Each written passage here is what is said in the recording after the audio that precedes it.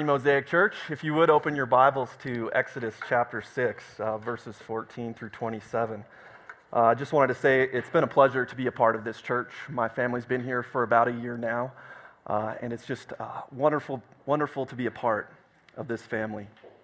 Also, I just want to put a quick plug in. I lead a community circle on Sunday nights. We'll be meeting tonight at 6. If you're interested in digging deeper into the book of Hebrews, 5, thank you. Yeah. Whew. If you're interested in digging deeper into Hebrews, come join us tonight. That's an open invite. You can come talk to me after church. Also, before we dive into this passage, I want to make a quick note. Adam didn't put me up to this. He gave me options of which week and which passage would you like to select. So this week fit conveniently into my schedule, and so Adam is off the hook. So let's begin. The genealogy of Moses and Aaron. These are the heads of their fathers' houses, the sons of Reuben, the firstborn of Israel: Hanok, Palu, Hezron, and Carmi. These are the clans of Reuben. The sons of Simeon: Jemuel, Jamin, Ohad, Jachin, Zohar, and Shaul, the son of a Canaanite woman. These are the clans of Simeon. These are the names of the sons of Levi according to their generations: Gershon, Kohath, and Merari, the years of the life of Levi being 137 years. The sons of Gershon, Libni and Shimei, by their clans. The sons of Kohath, Amram, Izhar, Hebron, and Uziel, the years of the life of Kohath being 133 years. The sons of Merari, Malai and Mushai. These are the clans of the Levites according to their generations. Amram took as his wife Jochebed, his father's sister, and she bore him Aaron and Moses, the years of the life of Amram being 137 years. The sons of Izhar, Korah, Nepheg, and Zichri, the sons of Uziel, Mishael, Elzaphan, and Sithri. Aaron took as his wife Elisheba, the daughter of Amminadab and the sister of Nahshon, and she bore him Nadab, Abihu, Eleazar, and Ithamar. The sons of Korah, Asher, Elkanah, and Abiasaph. These are the clans of the Korahites. Eleazar, Aaron's son, took as his wife one of the daughters of Putiel, and she bore him Phinehas. These are the heads of the fathers' houses of the Levites by their clans. These are the Aaron and Moses to whom the Lord said, "Bring out the people of Israel from the land of Egypt by their hosts." It was they who spoke to Pharaoh, king of Egypt, about bringing out the people of Israel from Egypt. This Moses and this Aaron. Let's pray.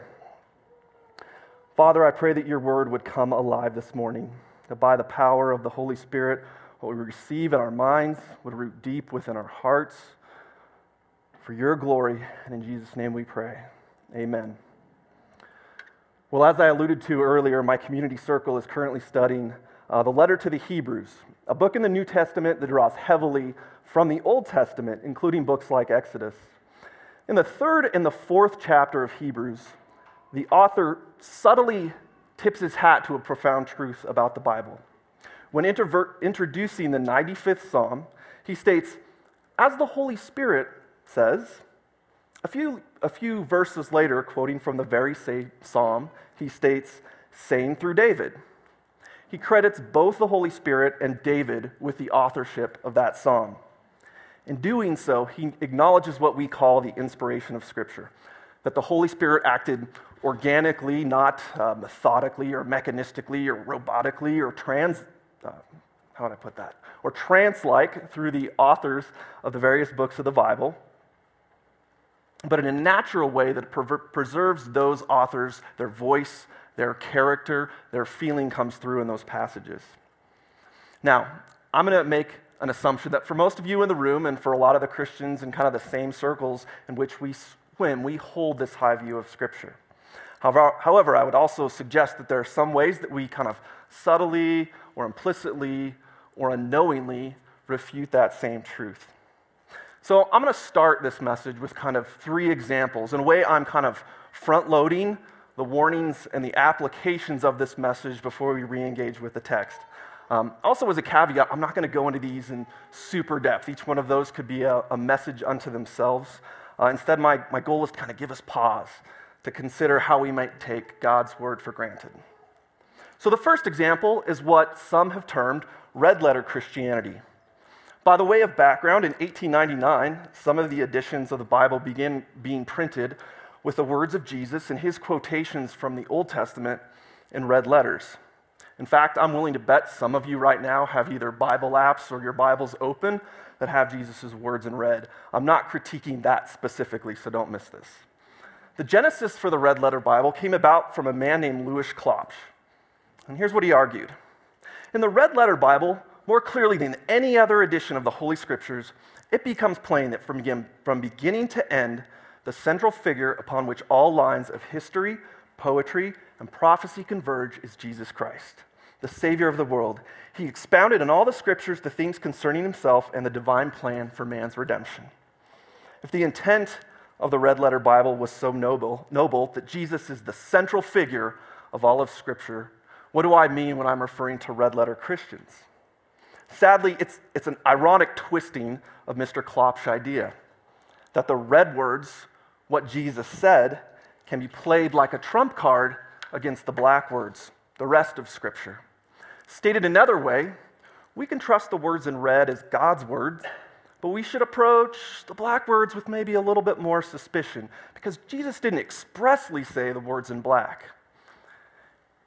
Here's what a red letter Christian or red letter Christianity might sound like in conversation. So if you hear this, whatever the Christian version of, Spider-Man's spidey senses, when danger's at hand, I'm not a big superhero guy, but, he does that thing where he kind of wigs out and then he goes straight to danger. Beware when you hear something that sounds like this. Well, Jesus didn't really talk about fill in the blank with whatever. For example, it's as though if Jesus didn't explore the gospel to the depth that Paul does in Romans, or if Jesus didn't talk about a current cultural issue, say abortion or the gender confusion that exists today, then we can just say that it wasn't that important to Jesus. Now, here are two reasons why red letter Christianity is actually quite dangerous. First, as I've already stated, it sets up this false dichotomy or divide between the red words of Scripture and the black words of Scripture. And it kind of takes this axe to an idea that all of our Bibles, from cover to cover, is God's Word. Second, I think many who push this position do so to emphasize the ethical teachings of Jesus, which is right and good, but they also tend to downplay what Jesus accomplished on the cross. What he did on the cross, that's not in red, it's actually in black text, which is ironic because Louis Klopsch chose red for the red letter Bible because it was the color of Christ's blood. Maybe not as pernicious as this first example. A second example of how we might subtly discount the Bible as God's word is through an unhealthy preoccupation with hearing a new word from or placing our trust in someone's claimed experience with God. You might hear someone, for example, say, or you might find yourself saying this from time to time, the Bible's good. I believe in it, but I need something more. It doesn't speak to me. And perhaps sadly, you see this play out in Christian bookstores. You'll find, for example, books there that claim to include Jesus' word, and no end to books that describe a near-death experience and what heaven is actually like.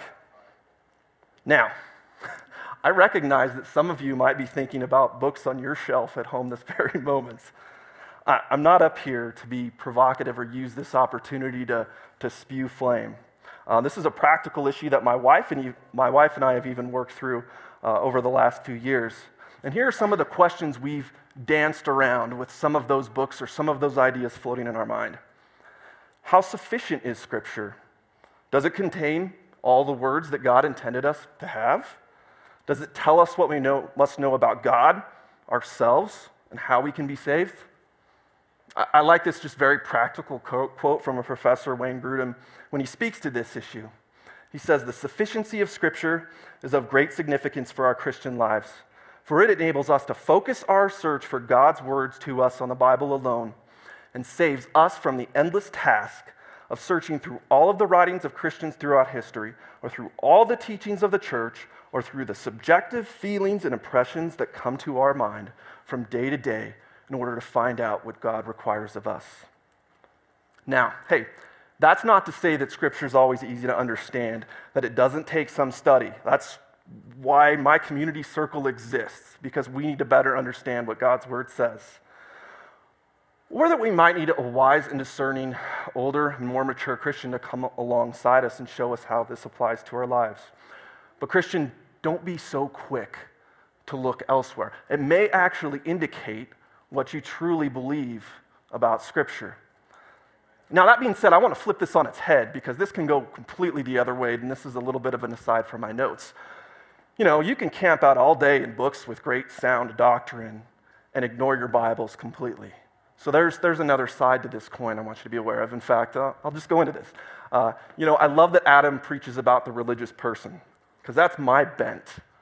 And so when every time in a message he starts talking about the religious person, I think I've told this to someone else in my community circle, I feel like the lights in the room dim. I feel like a spotlight comes up from like out of the corner and it's shining right at my seat, and Adam kind of makes this slow turn, like in the movies. And he looks at me and his gaze never goes away. Now, he doesn't actually do that, but I think you get my point. The third example of how we might discount the Bible as God's Word is when we consume it, like I consume the National Football League. What I'm coining not red letter Christianity, but red zone Christianity. Now, allow me to explain. I have no allegiance to an NFL team, although I'm fully aware that many of you do by the jerseys I see worn on Sunday mornings in the fall and the winter. Not sharing your allegiances, though, allows me to become, or enabled me to become, a fan of the Red Zone TV channel. If you're not, my wife's already laughing. If you're not familiar with the Red Zone channel, its premise is to jump from NFL game to NFL game in real time when any team is in the red zone. In other words, when any team is within 20 yards of scoring a touchdown. So let's say there were 8 games going on at the same time on Sunday afternoon in the National Football League. This channel is marvelous. Commercial free, here's what it does.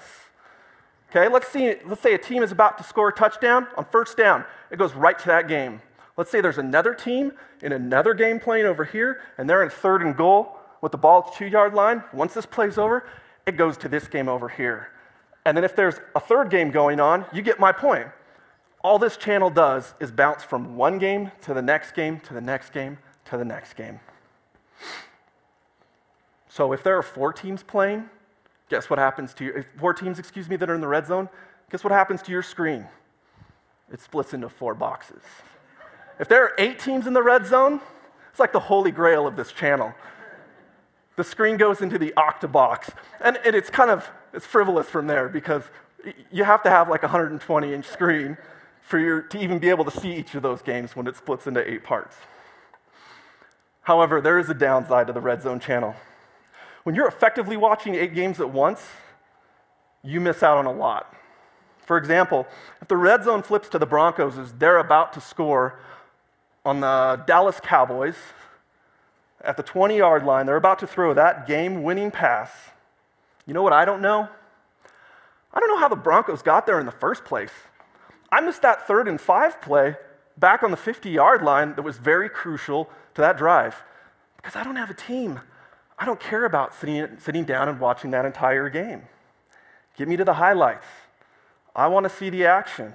I just want to see the scores and the big plays. But I don't care about the build-up. And I don't care about the context. I'll leave it to you true fans. I think you know where I'm going with this. I'm guilty of treating passages like this morning just like the Red Zone channel treats football. I've read through Exodus more than once, and I'm willing to bet that when I've gotten to this passage, I've seen that heading, the genealogy of Moses and Aaron, and that's what it sounds like in my mind. Acknowledge that there were a bunch of names that I could hardly pronounce, and skipped straight to chapter 7. Give me the highlights. Give me the plagues. Let's get on with the action. I have no time for this. I treated this passage just like a lackluster play in a football game that I didn't even care enough about to watch in its entirety. And I'm willing to bet that I'm not the only person in this room guilty of doing something similar with God's Word. So this morning, it's my hope that we would find relevant a seemingly irrelevant passage from Exodus, then some way we would see Paul's words from 2 Timothy 3:16 and 17 come alive. That all is the operative word here, all Scripture is breathed out by God and profitable for teaching, for reproof, for correction, and for training in righteousness, that the man of God may be competent, equipped, for every good work. So let's dive in. If you have your Bibles, it'd be good to just kind of pull it back up and have it at the ready here in a second. I think one of the reasons we're inclined to ignore this passage is that it is, to some degree, intimidating. I think we intuitively know there's significance here, but it's not necessarily evident from a cursory reading. If we're to have any hope of unpacking this text, I think we need to answer two questions. Who is this genealogy or family history about? And why was it important to the people of Moses' day and the people kind of living shortly thereafter? So let's answer this first question by stepping back to the book of Genesis, kind of to retrace the early history of Israel. In Genesis, God gives Abraham, the founding father of the Israelites, so to speak, a son Isaac. Isaac, in turn, has a son Jacob. And Jacob is later renamed Israel. So Jacob, Israel, same person. Jacob has 12 sons. And it's under these 12 sons that the Israelites are grouped. So we refer to them commonly as the 12 tribes of Israel. So with that kind of background in mind, Abraham, Isaac, Jacob, 12 tribes, let's return to this passage. Look first at verses 14 and 15. We see that this genealogy actually begins by respecting the birth order of Jacob's 12 sons. Verse 14 focuses on Reuben. Verse 15 focuses on Simeon and their immediate sons as well.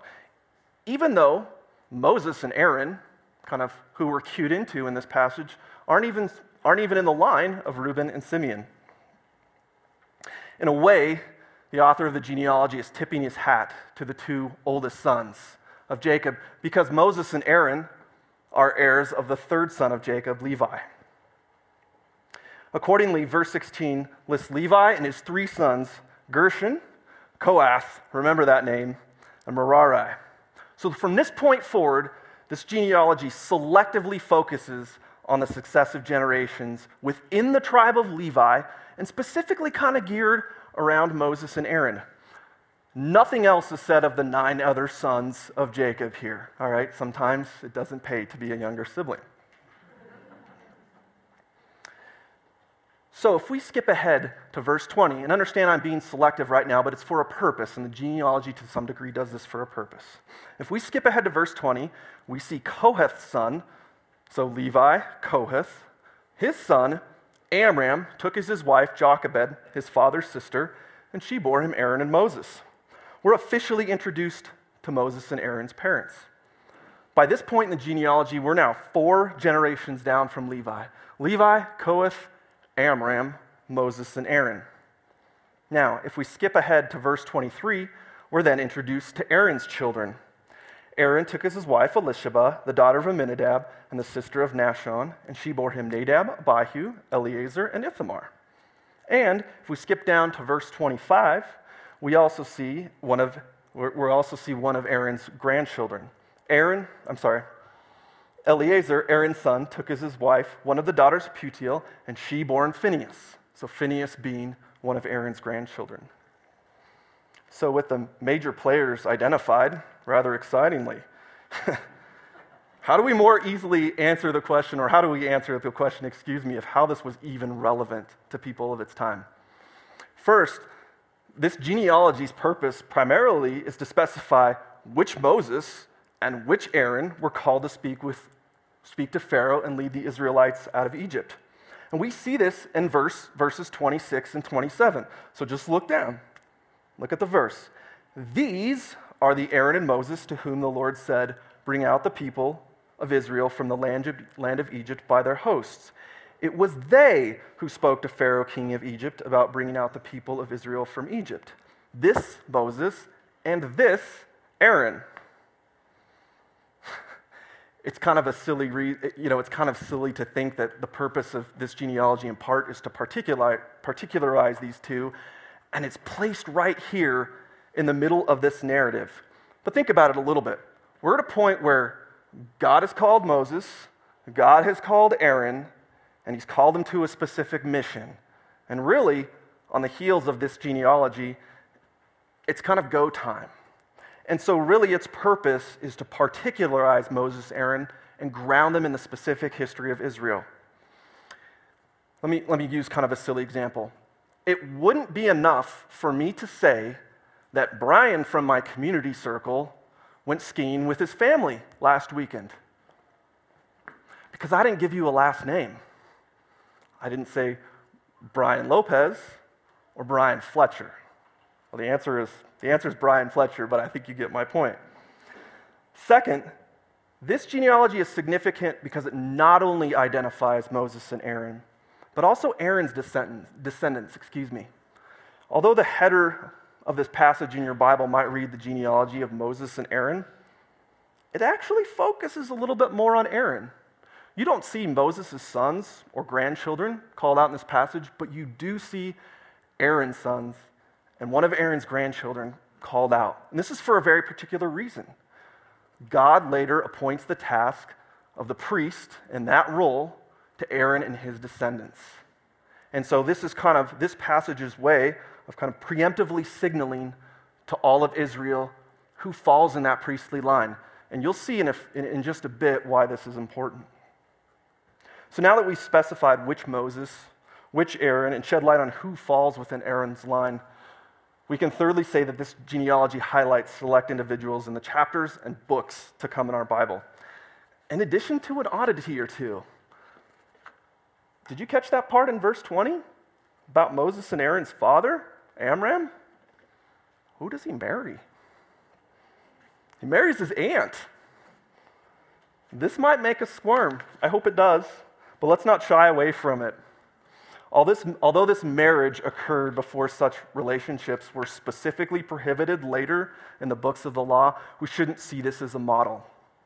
I would consider this a case in the Bible where something is described rather than it being prescribed. It's telling us what occurred rather than necessarily what's allowed. So to borrow from kind of the languages of Genesis chapter 2, Amram and Jochebed are not suitable examples of what it looks like to adequately leave one's family in pursuit of marriage. But it's there, and we can't ignore it. It's in our Bibles. Moving on in verse 23, we're introduced to Aaron's sons, Nadab and Abihu. Later in Leviticus 10, they offer a strange, or in your Bibles it might say unauthorized fire before God in the tabernacle, the tent of meeting. They attempt to worship God in a way that he has not called them to. And immediately, they're consumed by fire for being presumptive. In verse 24, we're introduced to Moses and Aaron's cousin, Korah, tying back into an earlier reason for this genealogy. Korah leads a rebellion in Numbers 16, contending that he and his followers should have the same rights and responsibilities and all the glory and power that comes with being a priest, like Aaron and his descendants. And their reward for that rebellion, the ground opens up and swallows them. So it's kind of a good warning for us not to lay claim to what one has not been called. And on a more positive note, though, Phinehas, Aaron's grandson in verse 25, is perhaps best known for a very violent but zealous act that turns back God's wrath in Numbers 25. I won't go into detail here, but it certainly makes for compelling reading. Phinehas is later acknowledged to be somewhat of a military leader in Joshua, and then he's noted as being the high priest of Israel and Judges. So as we read through this, it's selectively focusing on a few particular individuals. It's kind of leaving breadcrumbs for what is to come. Ultimately, though, while this genealogy tells us much about Moses, Aaron, and key people in the time of the Exodus, I believe this passage would have been most significant to the people of Moses' day because it's a reminder of God's promise-keeping character. If you were here in January, James Adair preached from one of his most favorite passages, Genesis 15.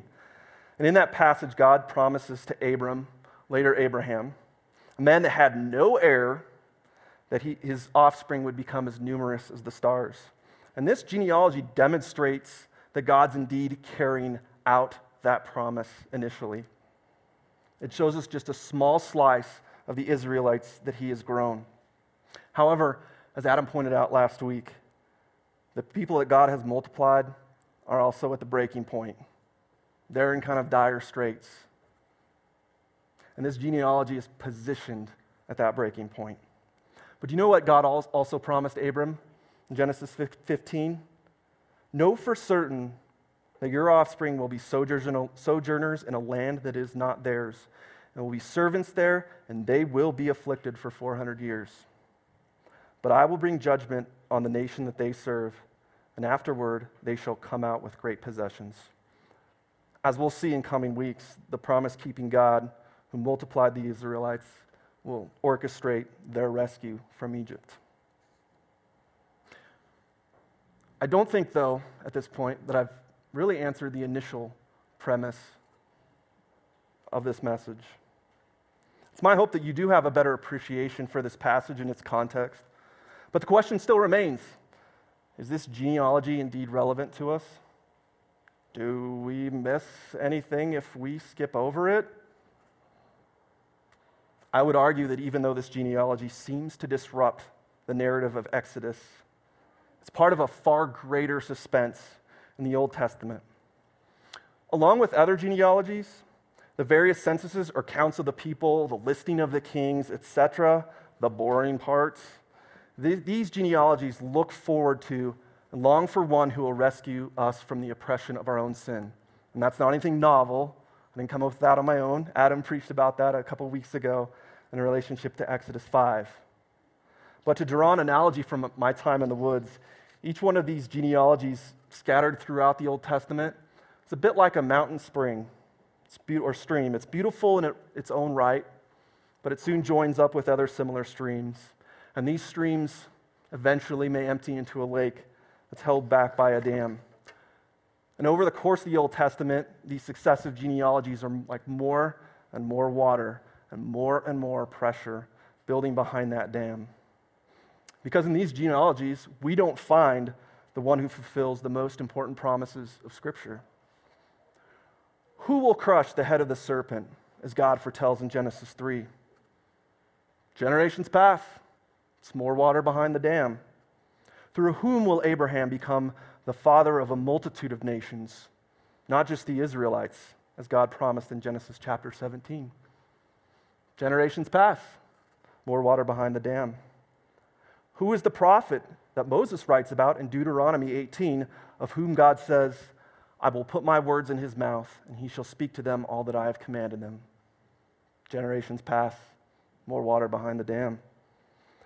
Which king is God referring to when he promises in 2 Samuel chapter 7 to establish the throne of his kingdom forever? Generations pass. More water behind the dam. Who is the suffering servant of Isaiah chapter 53, who was crushed for our iniquities, and by his stripes we are healed? I think you know what I'm going to say. Generations pass. More water behind the dam.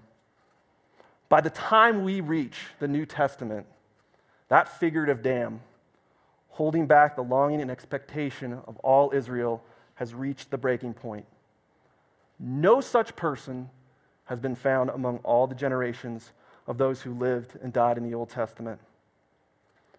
But in the very first chapter of the New Testament, that dam bursts wide open, and that potential energy that's been sitting there for generations